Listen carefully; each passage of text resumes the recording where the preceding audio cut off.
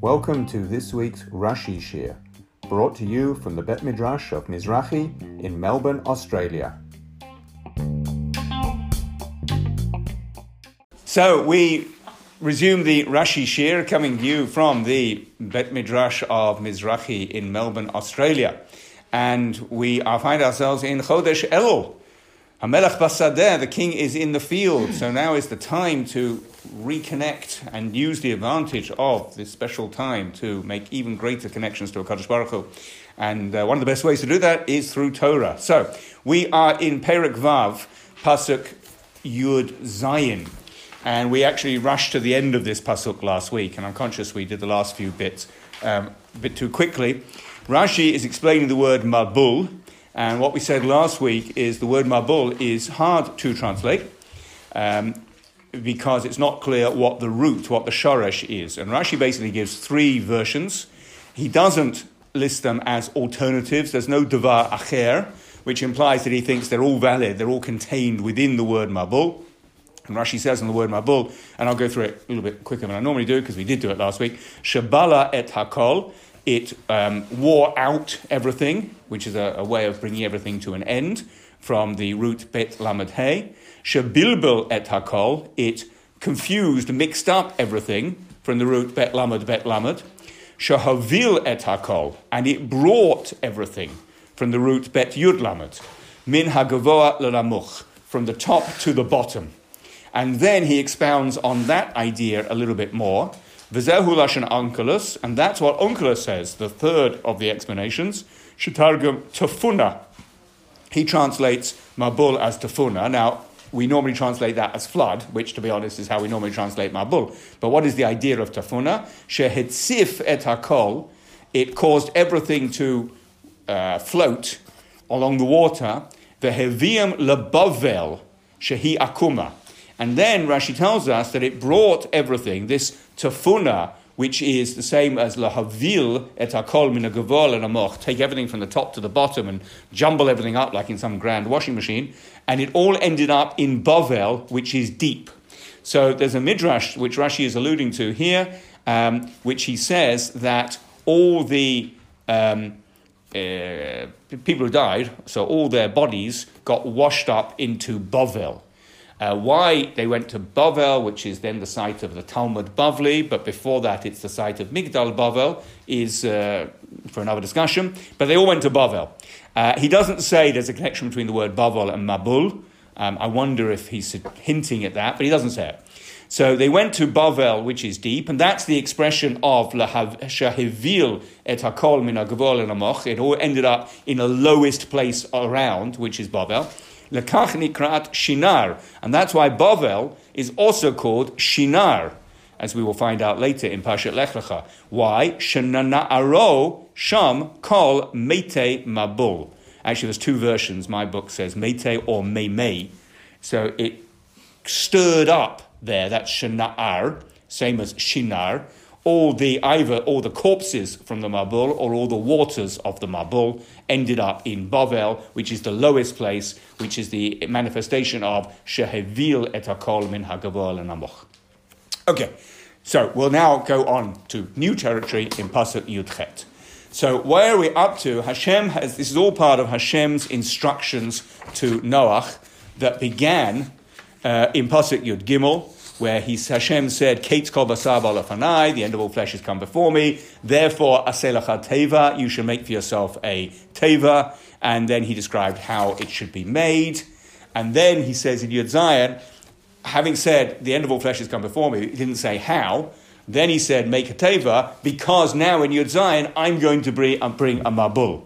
And then he says in Yud Chet, v'hakimoti et briti itach, I will establish my covenant with you, uvata el teva, and you will come into the teva, ata uvanecha ve'ishtacha u'neshevanecha itach.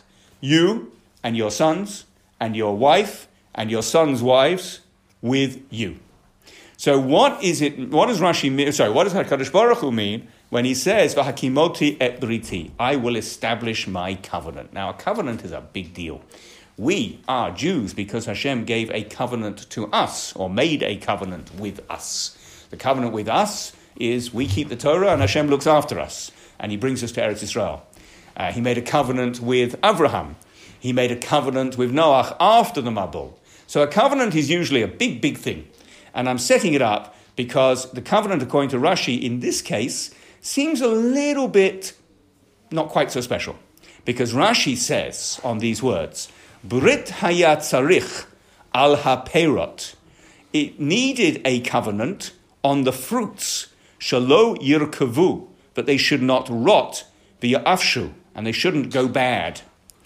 And another thing, v'shalo yaharguhu rashayim shabador, and that the wicked people in that generation, which incidentally is everyone by definition, just notice that, should not kill him, should not kill Noach.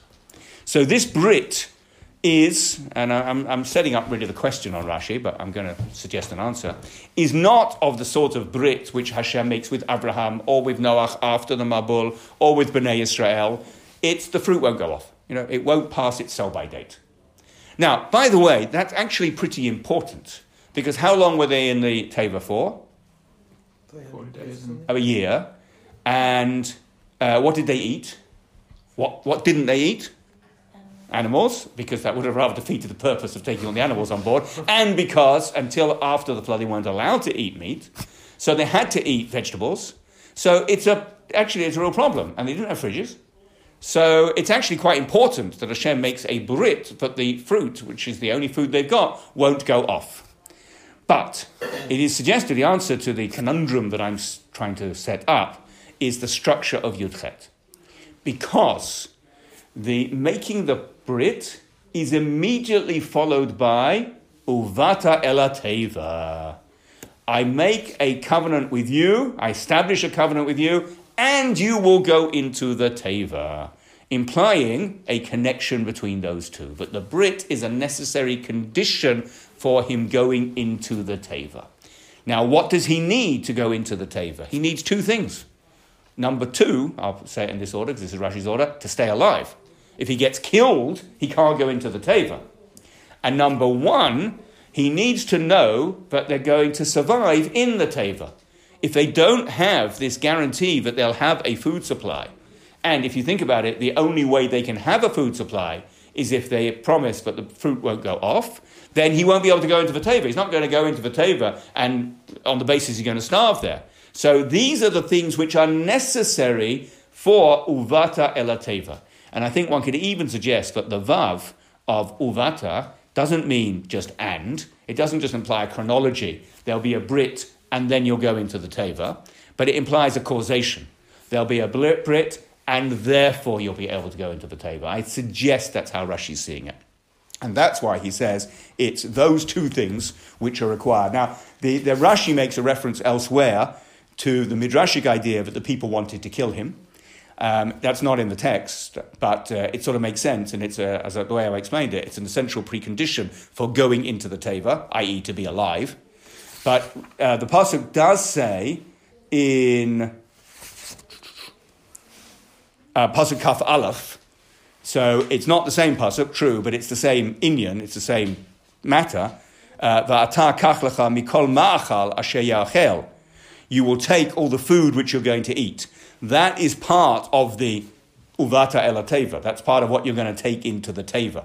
Now, we'll talk about how the animals are going to come. There's also some divine assistance in that.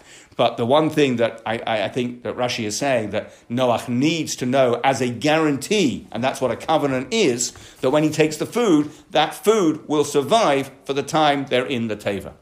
And in this day and age, when we have a range of foods, and if we haven't got any food, we just pop out to Coles, which is open 24 hours.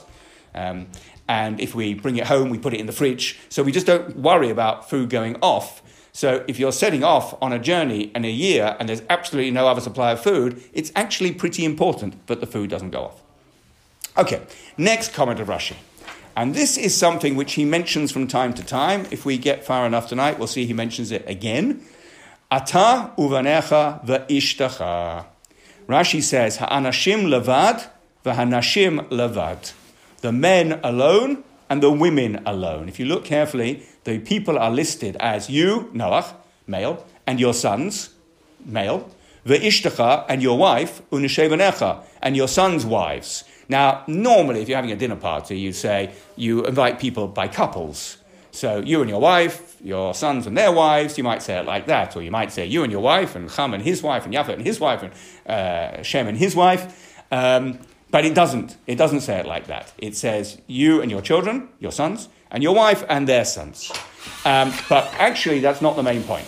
That's not the main point. The main point is the contrast between how they're described when they go into the Teva and how they're described when they come out of the Teva.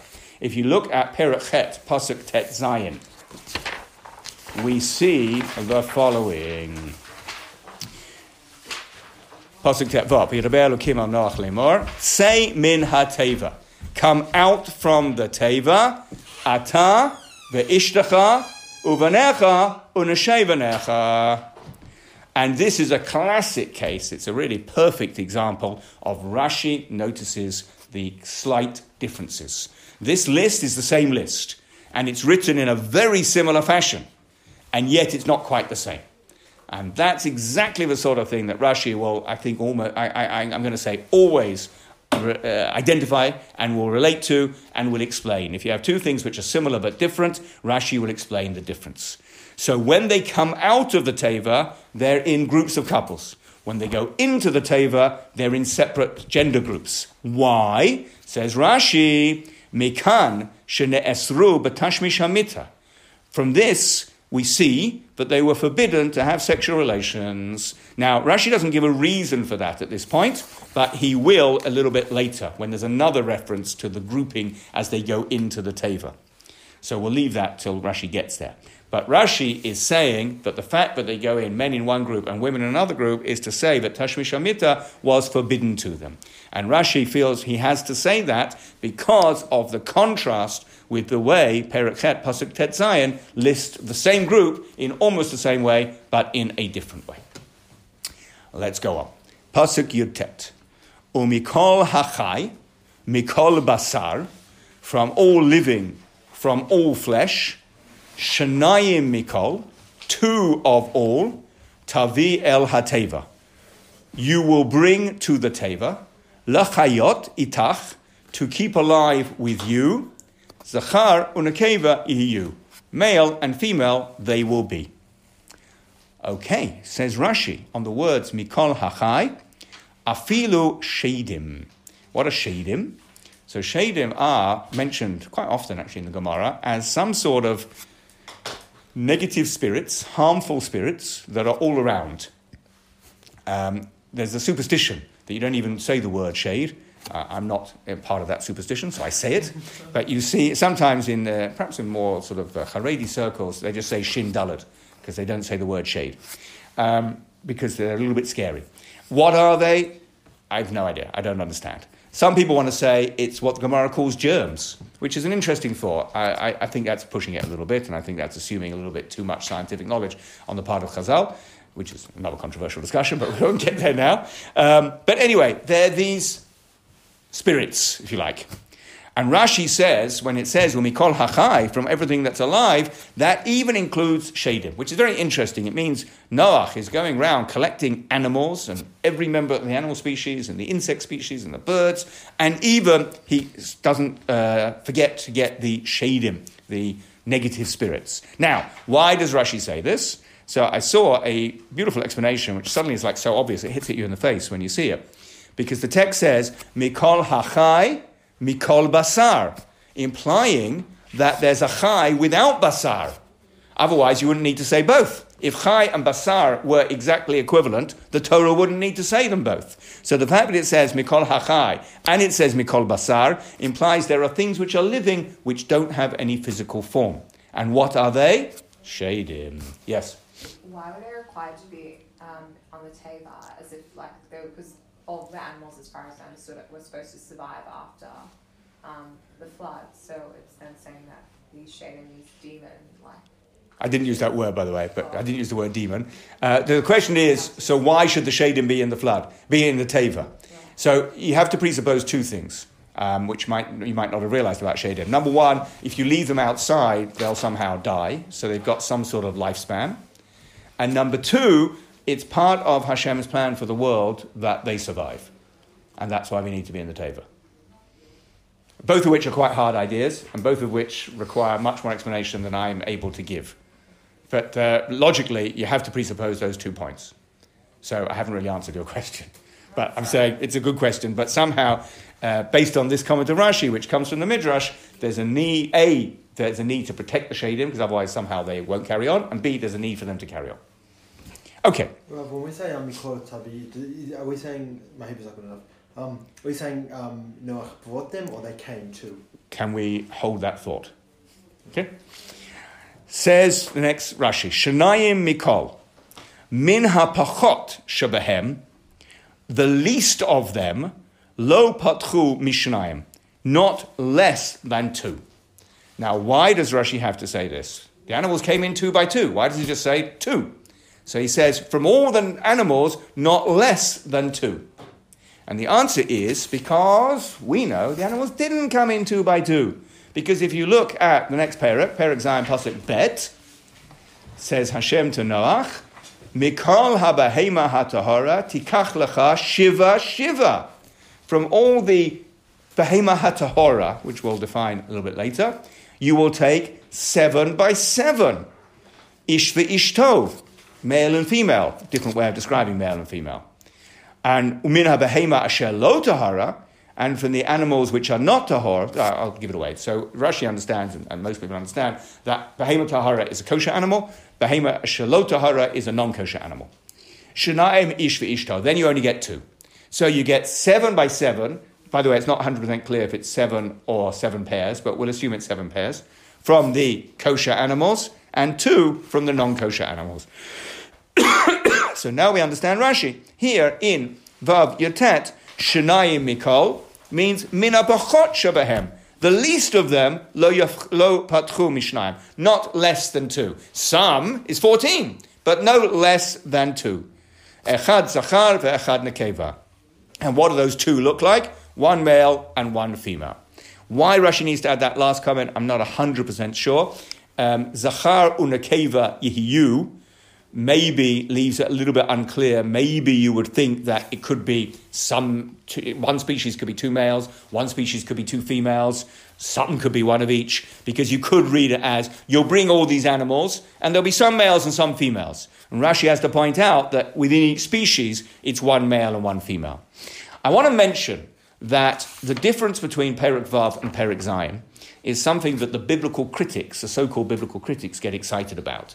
And they suggest, these are the people who, the scientific study of the Chumash that started in the mid-19th century, that suggests that the Chumash is written by different authors and clumsily stuck together. And in Perek Vav, there's one version of the flood story, and in Perek Zayin, there's another version of the flood story, and there's a difference in the name of Hashem, but we'll leave that for a moment. And also, they point to this difference. Was it 2 by 2, or was it 7 by 7? Clearly, it must have been 2 authors. Why am I even mentioning this apikosis, which I have no time for? I'm always struck by how the whole theory is built on nothing, and built on sand, and it is built on questions which are supposedly unanswerable unless you accept that there's different authors of the Torah, when those very questions were asked by Chazal, asked by Rashi, asked by all the Meforshim, and answered very, very simply. So the biblical critics, and the reason I'm mentioning this is just to point out the absurdity of they come along and say, here it says 2, here it says 7, must be a different author. Rashi has absolutely no problem. When it says 2, we have to understand, because this is the way we read Torah. We read Torah as it being more than just a one-dimensional or even a two-dimensional, easy-to-understand text. We have to work at it a bit, and we have to see, well, there's a contrast between here, and let's sort it out. And that's called learning Torah. And Rashi says, when it says 7 here and 2 here, the 2 means no less than 2, but maybe more. Okay. Yes. So I just didn't understand Rashi's original question. Why was he commenting on Shnayim Mikol? Because it says 7. So he's basically going ahead again and checking. Yes. I'm sorry. I should have made that clear. So Rashi says, when it says 2, it means no less than 2. Okay. Why does he say that? Because here it says 7. Okay. Then, in Pasuk Kaf, Meha'of leminehu, I haven't forgotten your question, by the way, I'm coming to it. Meha'of leminehu, u min ha-behema lemina, from the bird to its species, from the animal to its species, mikol remes ha'adama, from all the creepy crawlies on the earth, luminehu, to its species, shenayim mikol, two of all, yavo elecha, will come to you, lachachiyot, to stay alive. Now, what is luminehu? So, in last week's parsha, we had a list of kosher birds, or rather, we actually had a list of non-kosher birds, and each one is lumina. So, orev, raven, is not kosher, lumina. What does lumina mean in last week's parsha? It means, and all the raven species, right? All relatives of ravens. Is that what it means here? Well, let's see what Rashi says. Meha'af luminehu, oton shedabku b'minehem. Those, we're talking about birds at this point, which clung to their species. V'lo hashchitu darkam, and did not pervert their way. Now, we've seen that Hashem said, "V'tishachet haaretz lifnei Elokim, ki hishchet kol basar." Yeah, I'm sorry, in Pasuk Yud Bet, ki hishchit kol basar, and Rashi, he actually commented on that, in Yud Bet, he mentioned it in Yud Aleph, sorry, but he commented on Yud Bet, afilu behema chayav of nizkakin l'she'enu minam. The birds and the animals, they had relations with other species. Now, you can't call that a sin, because animals don't have a Yetzer Hara, they don't have a concept of right and wrong, but that is against Hashem's plan for the world. Hashem's plan for the world is that species stick with species and they don't crossbreed. And therefore, if they did crossbreed, that's called hashchata, that's called a perversion of all flesh. So it makes sense that the animals that are going to be saved are the ones who didn't do that. So, luminehu means the ones who stuck to their species. Completely different from what it meant in Parshat Rei and Parshat Shemini when it listed the animals that are kosher and the birds that are kosher, and each time it said lumina, which meant that particular species. Why? Well, really because you can say a raven and its species, that means species raven. But you can't say meha of luminehu, species bird, because species bird is millions of different birds. If you meant species bird, it really doesn't make sense. There's no such thing as species bird. So therefore, meha of luminehu means something different. It also fits perfectly with what I just showed you, that Rashi says that Hashem's got a concern about animals that are not sticking to their species. So the ones that get saved in the Teva are the ones that did stick to their species. Now then Rashi says something else. Ume'aleihem ba'u, and by themselves they came. The kol shehateva koletato, and whichever the Teva accepted, hichnisba, he brought into it, he being Noach. So, this comment of Rashi follows directly on from the previous comment of Rashi. Excuse me.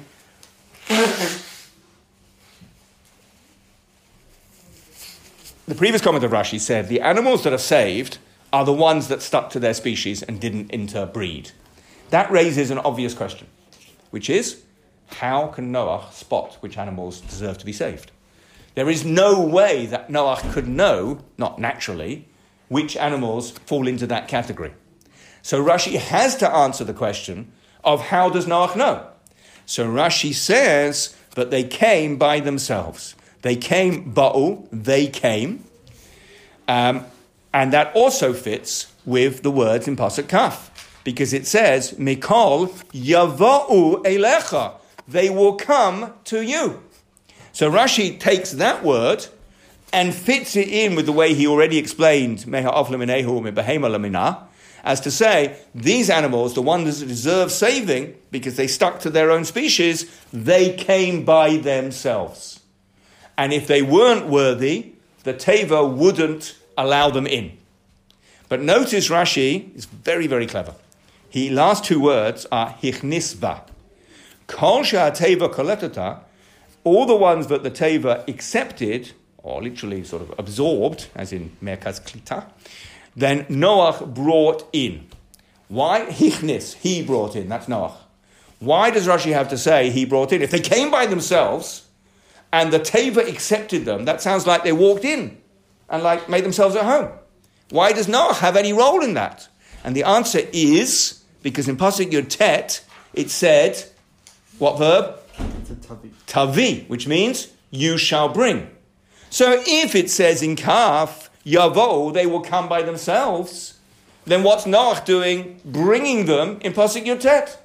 And Rashi's answered that. They will come by themselves, and the Teva will say, you can go and you can't go, but they won't actually go into the Teva. Noach takes the ones that have been approved by the Teva and brings them in. So by Rashi adding the word hichnisba, he's fulfilled the word tavi in Yud Tet, as well as the word yavo in Kaf, which, by the way, are apparently contradictory. How can it be that he'll take them if they'll come by themselves? And Rashi's answered that.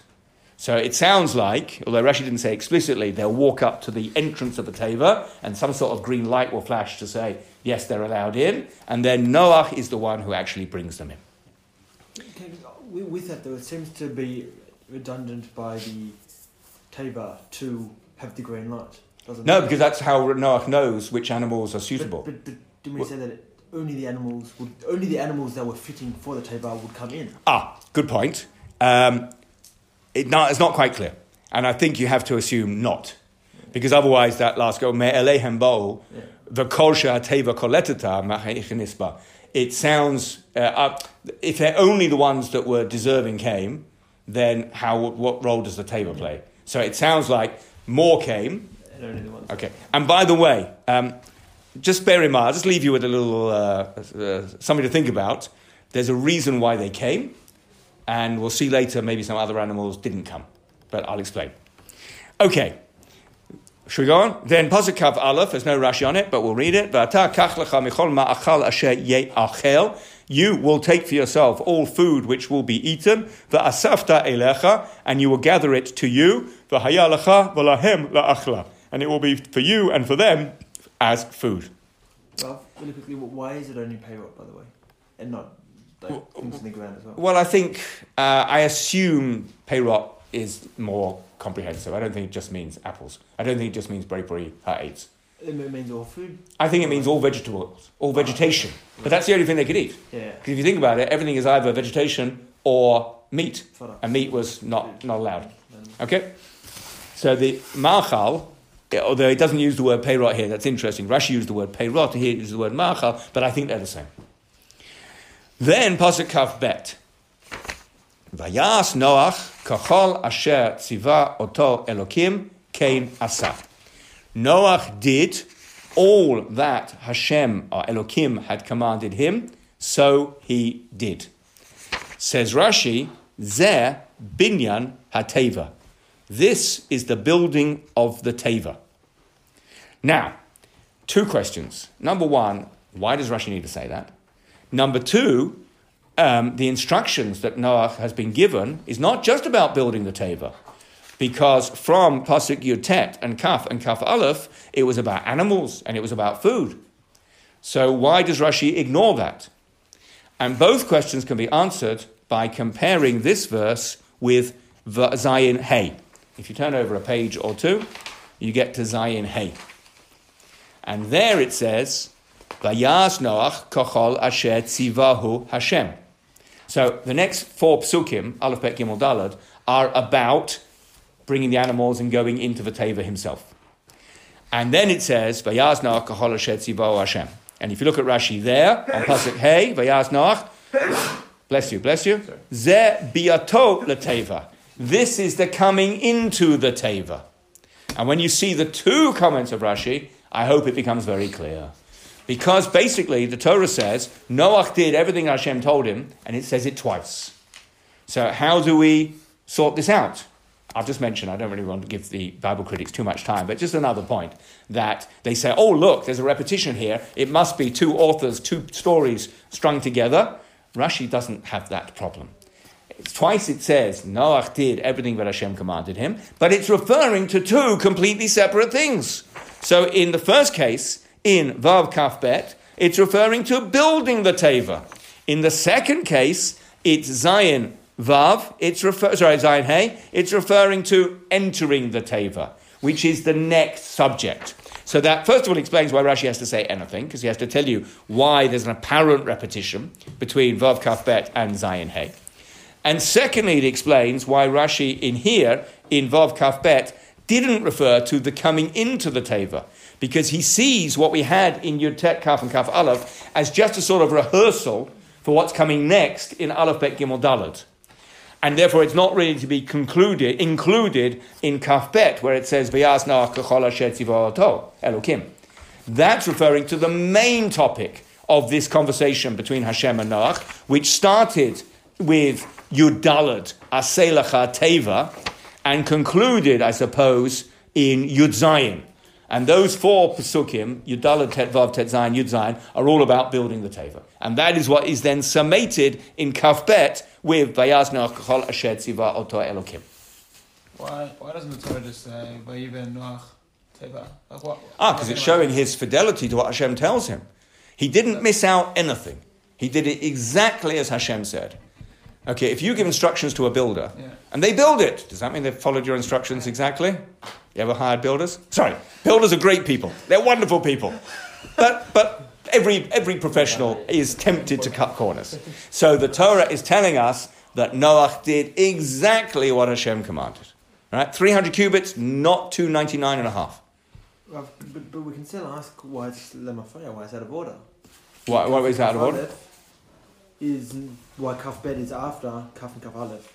In terms of the Pesukim about entering the Teva and who gets to enter the Teva. So I think, and again, maybe this will become, you'll sort of see this when we go forward. That's a good question, and I think Rashi perhaps, and I'm just thinking this as I said, as you asked me the question, I think maybe Rashi is forcing us to read Yud Tet as the reason for building the Teva, rather than a separate instruction. So the focus is building the Teva. Starting with Yud Daled. Build the Teva. This is how you build it. Length, breadth, width, light, window, etc. And why?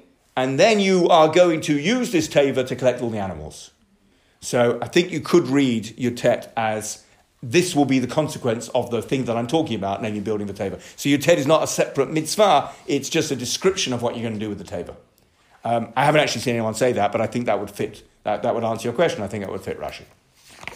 So let's move on to Perek Zayin Pasuk Aleph. So as I keep telling you, some see this as a separate story, and it does have a new beginning. And by the way, there's a new name for Hashem, which is the last time I'm going to mention this, the thing the Bible critics get very excited about. Up till now, it's been Elokim talking to Noach, and now it's Hashem talking to Noach. But again, we don't have a problem with that, because Hashem has different names depending on different aspects of his divinity.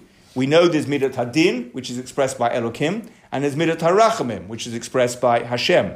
And up till now, the main focus has been, or a focus has been, on destruction of the wicked. Now the focus is on saving the righteous. So it's actually quite appropriate that we switch from Elokim to Yud Kei Vav Kei, Hashem. So Perek Zayin Pasuk Aleph says, Vayomer Hashem leNoach ba ata v'chol beitcha el hateva. Come you and all your household into the teva. Ki otcha re'iti tzadik lefanai bedor hazeh. Because you I have seen to be righteous before me in this generation. Hashem describes Noach as tzaddik. Does that raise any questions? Well, rather than tell you what Rashi's going to say, let's see Rashi say it. Pasuk Aleph, Rashi, ve'iti tzaddik, v'lo ne'emar tzaddik tamim. And it didn't say perfect tzaddik. Why should it have said perfect tzaddik? That's what it said at the start. Because that's what it said at the start. Because in Perek Vav, Pasuk Tet, it said, Noach ish tzaddik tamim haya b'dorotav. So here again, I would say this is a classic, Rashi 101. He sees a subtle difference between two texts. Who is Noach? He's a tzaddik tamim or he's a tzaddik? I mean, they're obviously similar. They're obviously implying the same thing, and yet they're different. So Rashi has to explain why. Mikan sha'omrim miktzat shivcho shel adam b'fanav. From here we learn that one says part of the praise of a person in front of them, v'kulo shelo b'fanav, and all of their praise not in front of them. So when Hashem was speaking, or rather when the Torah was speaking at the beginning of the parasha, it wasn't talking to Noach. It was talking to us, if you like. But Noach wasn't there listening to these words. Now Hashem is speaking directly to Noach, so that is b'fanav. And we apply the rule which we learn from here of miktzat shivcho b'fanav. Okay, that's all Rashi has to say. Let's go on to Pasuk Bet. Mikol habahema hatahora tikach lecha shiva shiva. From all animals which are kosher. Now, by the way, we use the word kosher a little bit sloppily. So I'm referring to those species which are potentially kosher, if they're treated in the right way and if they are healthy and they're not treifa, which is another word we misuse, and the blood is salt, etc. And under all those conditions, they become kosher for us to eat. But behema tahara means a species of animal which is fit to be kosher.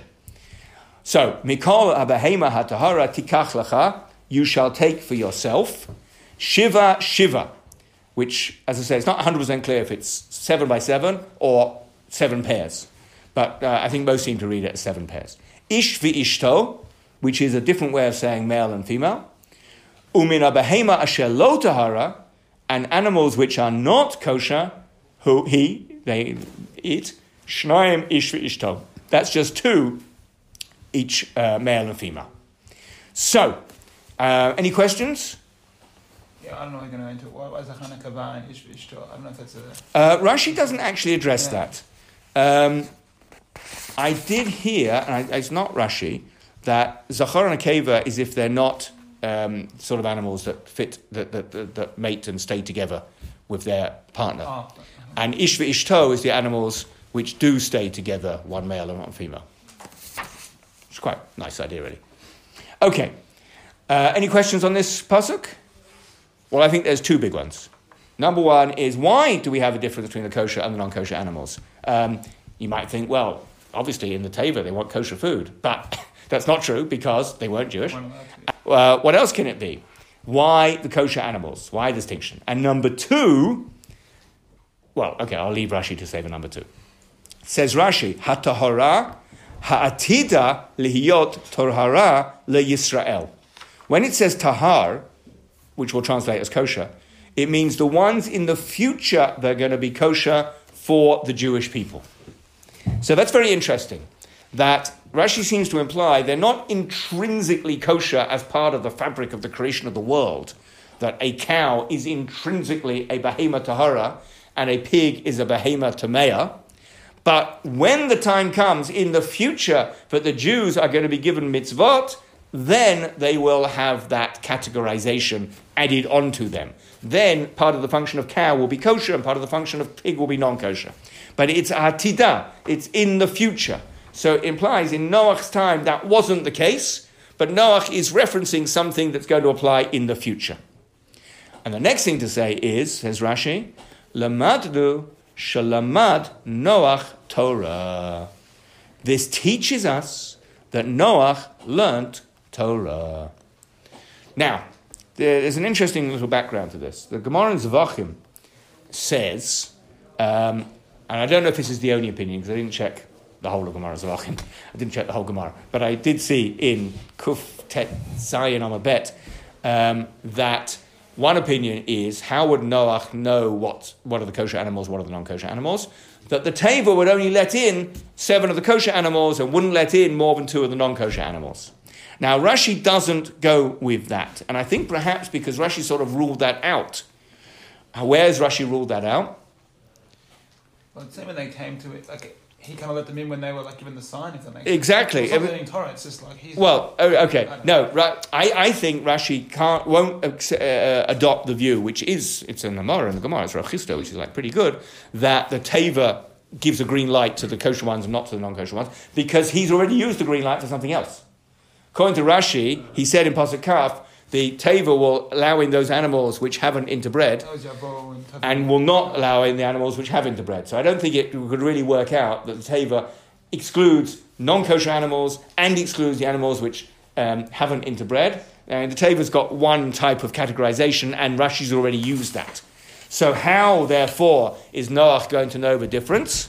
Answer, he learns Torah.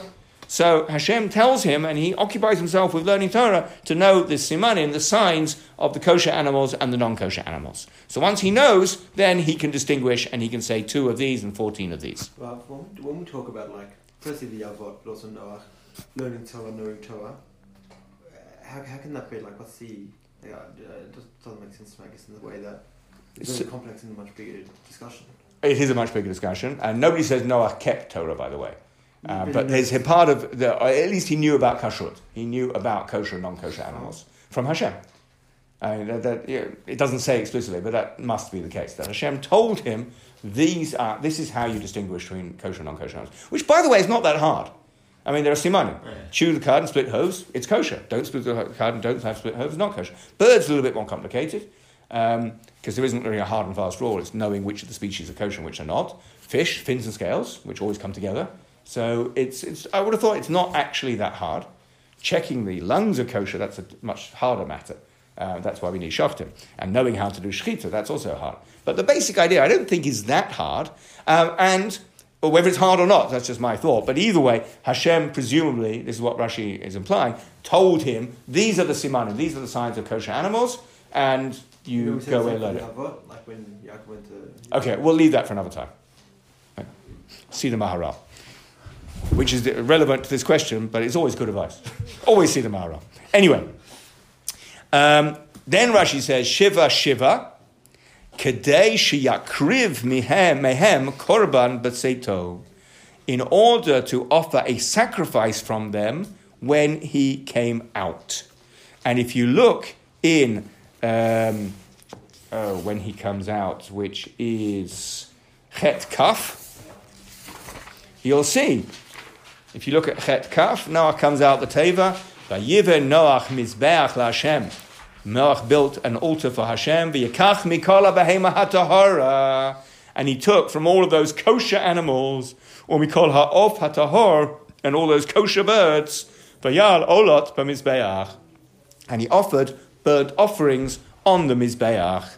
And I'll leave what Rashi says on Pasuk Kaf until we get there. We will get there. We're making good progress. And there's something very interesting what he says there, but I'll save it for the right time. But this means that the animals, the extra kosher animals, were to be sacrificed. Now, by the way, how did he get these kosher animals?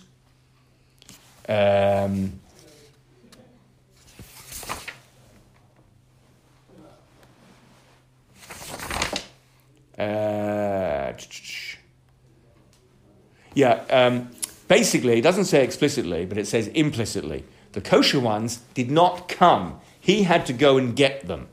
The Shnayim, or rather the 7 didn't come, which implies he had to go and get them. We've already seen that the Shnayim, we saw in Pasuk Kaf, in Vav Kaf, Mikol Yavo'u Elecha, they will all come to you. And we're going to see in Zayin Tet, Shnayim Ba'u El Noach. The 2 by 2 came to Noach, but the 7 by 7 did not come to Noach, which implies he has to go and get them. Now, it might just be almost milta b'chulta, it might almost be a little bit of a joke, but it occurs to me that there's a good reason for that. Because the 2 by 2, why was it in their interest to come to the Teva? They survived. The 7 by 7, based on what Rashi's just said, was it in their interest to come to the Teva? No, why not? Because they're going to be sacrificed. So maybe that's why we didn't have the interest in coming. Not all of them. Still a better chance of them surviving if they get on the Teva than not. Well, that might be the two. Okay, let's remember. Again, Rashi doesn't say this explicitly. It's a machloket. So you've got 14 kosher animals, 14 of each kosher species. So how many were sacrificed? Does that mean 12 were sacrificed? That seems to be the implication. There is a difference of opinion, but seems to be the implication, 12, which, by the way, matches the 6 of the 8 people on the Teva. The implication, if you say that, there were 8 people on the Teva. So it was 2 for each of the 6, or a pair for each of the 6, because Cham and Mrs. Cham didn't deserve it because they weren't so good. Anyway, we'll leave that for later. If you say that 12 were sacrificed, 2 were not sacrificed, so it's worth remembering that the 2 by 2 is part of the 7 by 7, or part of the 14 by 14. Right? So let's take species cow. So 14 cows came in. That includes the 2 by 2 and another 12. So it sounds like 2 came by themselves, because all the 2 by 2 came by themselves, and the other 12 did not, which would fit what I want to say. The other 12 were precisely those who were going to be sacrificed. So they had no interest in coming to the Teva, and Noah had to go out and get them. As I say, I'm not sure how serious that is, but it's a nice thought. Okay, so Rashi says, where are we? So I keep jumping backwards and forwards. And we've done. So we've done Pasuk Bet, and we'll go on to Pasuk Gimel. And Pasuk Gimel says, Gam me'of hashemayim, Shiva zachor nekeva lachayot zera al panei kol haaretz. Also from the birds of the heaven, 7 by 7, male and female, to stay alive or to give forth seed on the face of all the earth. Now, what's missing from this reference to 7 by 7? Exactly. So if you look carefully, once you see it, it's obvious. In Pasuk Bet, the 7 by 7 was the Behema Tahara. And the Behema Asher Lo Tahara is only 2 by 2. So very clear for the animals, it's the kosher animals which are 7 by 7.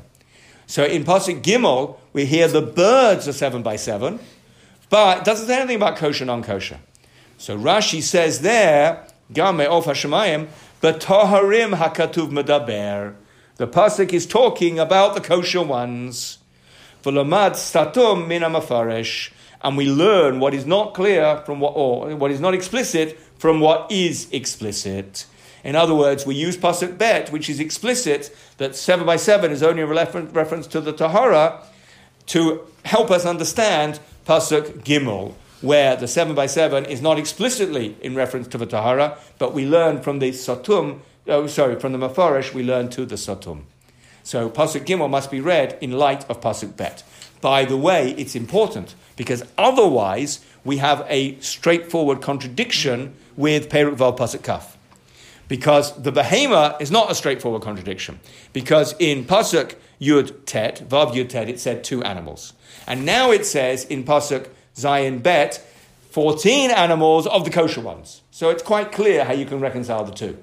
However, with the birds, it's not quite so clear, because in Vav Kaf it said 2 by 2 of the birds, and in Zayin Gimel it said 14 of the birds, so that looks like a contradiction. That's why Rashi, for no other reason, has to say that Pasuk Gimel is also saying the 14, the 7 by 7, is of the kosher birds, even though it didn't say explicitly, and therefore it's not a contradiction with Perek Vav Pasuk Kaf. I think what I'm tough as well is it specifies Nehu, but it doesn't here, which is going a bit to say that here it's saying that any birds that didn't have that intermingling, whereas there it was specified that only 2 by 2 with intermingling in Kaf. And it also doesn't in Bet here, in Zayin Bet, which leads the possibility, which I haven't seen anyone discuss this, that birds that are going to be sacrificed could be intermingling birds.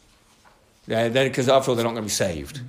Okay, by the way, a Ben Noach can offer sacrifices, and indeed, when Shlomo HaMelech builds the Bet Mikdash, he invites all the nations to come and bring sacrifices. But even outside the Bet Mikdash, that's probably not relevant, but outside the Bet Mikdash, a Ben Noach can bring sacrifices, and the rules are much more relaxed for a Ben Noach than for a Jew. For instance, they can use a bama, which means a private altar outside the Bet Mikdash, and the restrictions on the natures of the animals and what condition they have to be in don't really apply to a non-Jew offering sacrifices. Is a Ben Noach a non-Jew? Or a non-Jew. I didn't mean literally a Ben Noach. I was wondering if there was a non-Jew. But Noach is a Ben Noach in that respect. Okay? And you might have noticed, if you were very observant, when we read in Pasuk Perek Chet, Pasuk Kaf, that he offered olot, burnt offerings. And you'll know there's an issue with that.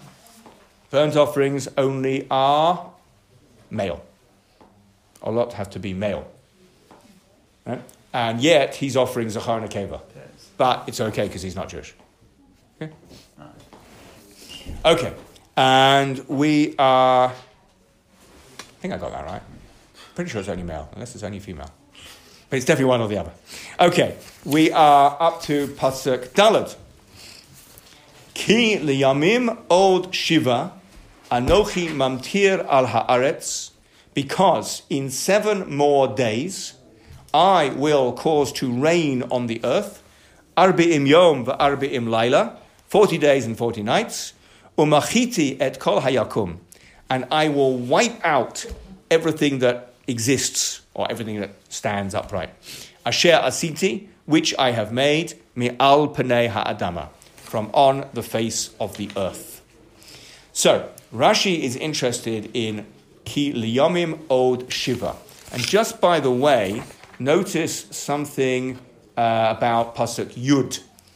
If you jump over to Pasuk Yud, after Noach has brought in all the animals, and actually after Noach himself has gone into the Teva, Pasuk Yud says, Vayhi l'shivat hayamim. It was after 7 days, Umei hamabol hayo ha'aretz, and the waters of the flood were on the earth. So here in Pasuk Daled it's foreshadowed, and there in Pasuk Yud it happens. There's a 7-day wait. Rashi says, Ki yamim od shiva, Elu shivat yemei avelo shel Metushalach had Tzadik. Who was Metushalach or Metushelach? Oldest man ever. How long did he live? 967. Ooh, so close, but wrong. 969. Okay. If he was 967, he'd be a mere youngster. And who was he in our story? He was Noach's Zaidi. He was Noach's grandfather. He had a son called Lemech, and Lemech had a son called Noach. Okay? So he's grandfather. And he probably had a lot of time meeting with his grandfather. Like hundreds and hundreds of years they overlapped. And we're about to see exactly how many years they overlapped. So, says Rashi, let's just go on in the Rashi. He says, Chas HaKadosh Baruch Hu al kavodo. Hashem had mercy or concern for his honor, Metushelach's honor. Why did Metushelach deserve honor? That's the word that Rashi added just before what I just read. He doesn't call him Metushelach, he calls him Metushelach HaTzadik. Now, we didn't know that before. We didn't know anything about the 10 generations from Adam to Noach, except 1 or 2. We didn't know Metushelach was a tzaddik. The Torah didn't tell us, but Rashi tells us. Because he has to say that. Because otherwise, why would Hashem wait for the Shiva, for Metushelach to be over? Ve'ikev et haparanot. And Hashem held back the punishment. So says Rashi, the driving force here is Shachas HaKadosh Baruch Hu al kavodo. Hashem had mercy for Metushelach's honor. Then Rashi says, Tzei v'chashuv, go and count Shanatav shel Metushelach, the years of Metushelach, v'timsa shehem kalim b'shnat sheish ma'ot shana l'chayei Noach. And you will see that they finish in the 600th year of the life of Noach. And it's right, as you would expect. If you look at how old Metushelach was when he had Lemech, and how old Lemech was when he had Noach, and how many years were left of Metushelach after that, you find out that Noach was born when Metushelach was 369, which means that Metushelach died when Noach was 600. What happened when Noach was 600? The flood came. So it fits very nicely. Now, interestingly enough, the Gemara makes a similar point, but with 2 crucial differences. It learns from Pasuk Yud rather than Pasuk Daled. And it doesn't say that the flood waited in order to give honor to Metushelach, so people could attend his Shiva. That's what it's saying. But rather because of the Hespedim, the eulogies that were said at the Shiva, they brought enough merit to temporarily stop the flood. Rashi doesn't say that. Rashi doesn't say that at all. Rashi says they waited for the Shiva for the honor of Metushelach. And it sounds like the difference is Pasuk Daled is telling you what's happening, and Pasuk Yud is telling you the consequence. Now the consequence is there were 7 days of Shiva, and then the flood came. So the Gemara looks at Pasuk Yud and says, there were 7 days of Shiva, Then the flood came. Now, why would that be? Because the 7 days somehow postponed the flood. Something happened during those 7 days that caused the flood to be postponed. What happened during those 7 days? Hespedim was said, and that brought merit to the world. Rashi doesn't take that approach at all. Rashi sees the problem that Rashi needs to talk about in Pasuk Dalet. And Rashi seems to be focusing on one word. One word that Rashi needs to explain. And the word is Od. 7 more days. That sounds like there's an extra time added on to the previous time allowed to prepare for the flood. How long was allowed to prepare for the flood? 120 years. That was the period Noach was building the Teva. Hashem said, after 120 years, it's all going to go. But Od implies it wasn't after 120 years. It was 120 years and 7 more days. So even before something's happened during those 7 days, which will be the perspective of Pasuk Yud, Hashem's already said, I'm going to wait 7 more days. Why would Hashem wait 7 more days? That's what Rashi says. If you match up the dates, you find that it corresponds to the death of Mutashelach. So Hashem is waiting 7 more days because we've got to sit Shiva for Mutashelach, and that is Hashem showing he is Chas al Kavodo. And we will stop there. It's 9:30, and you might want to go and have a Marav.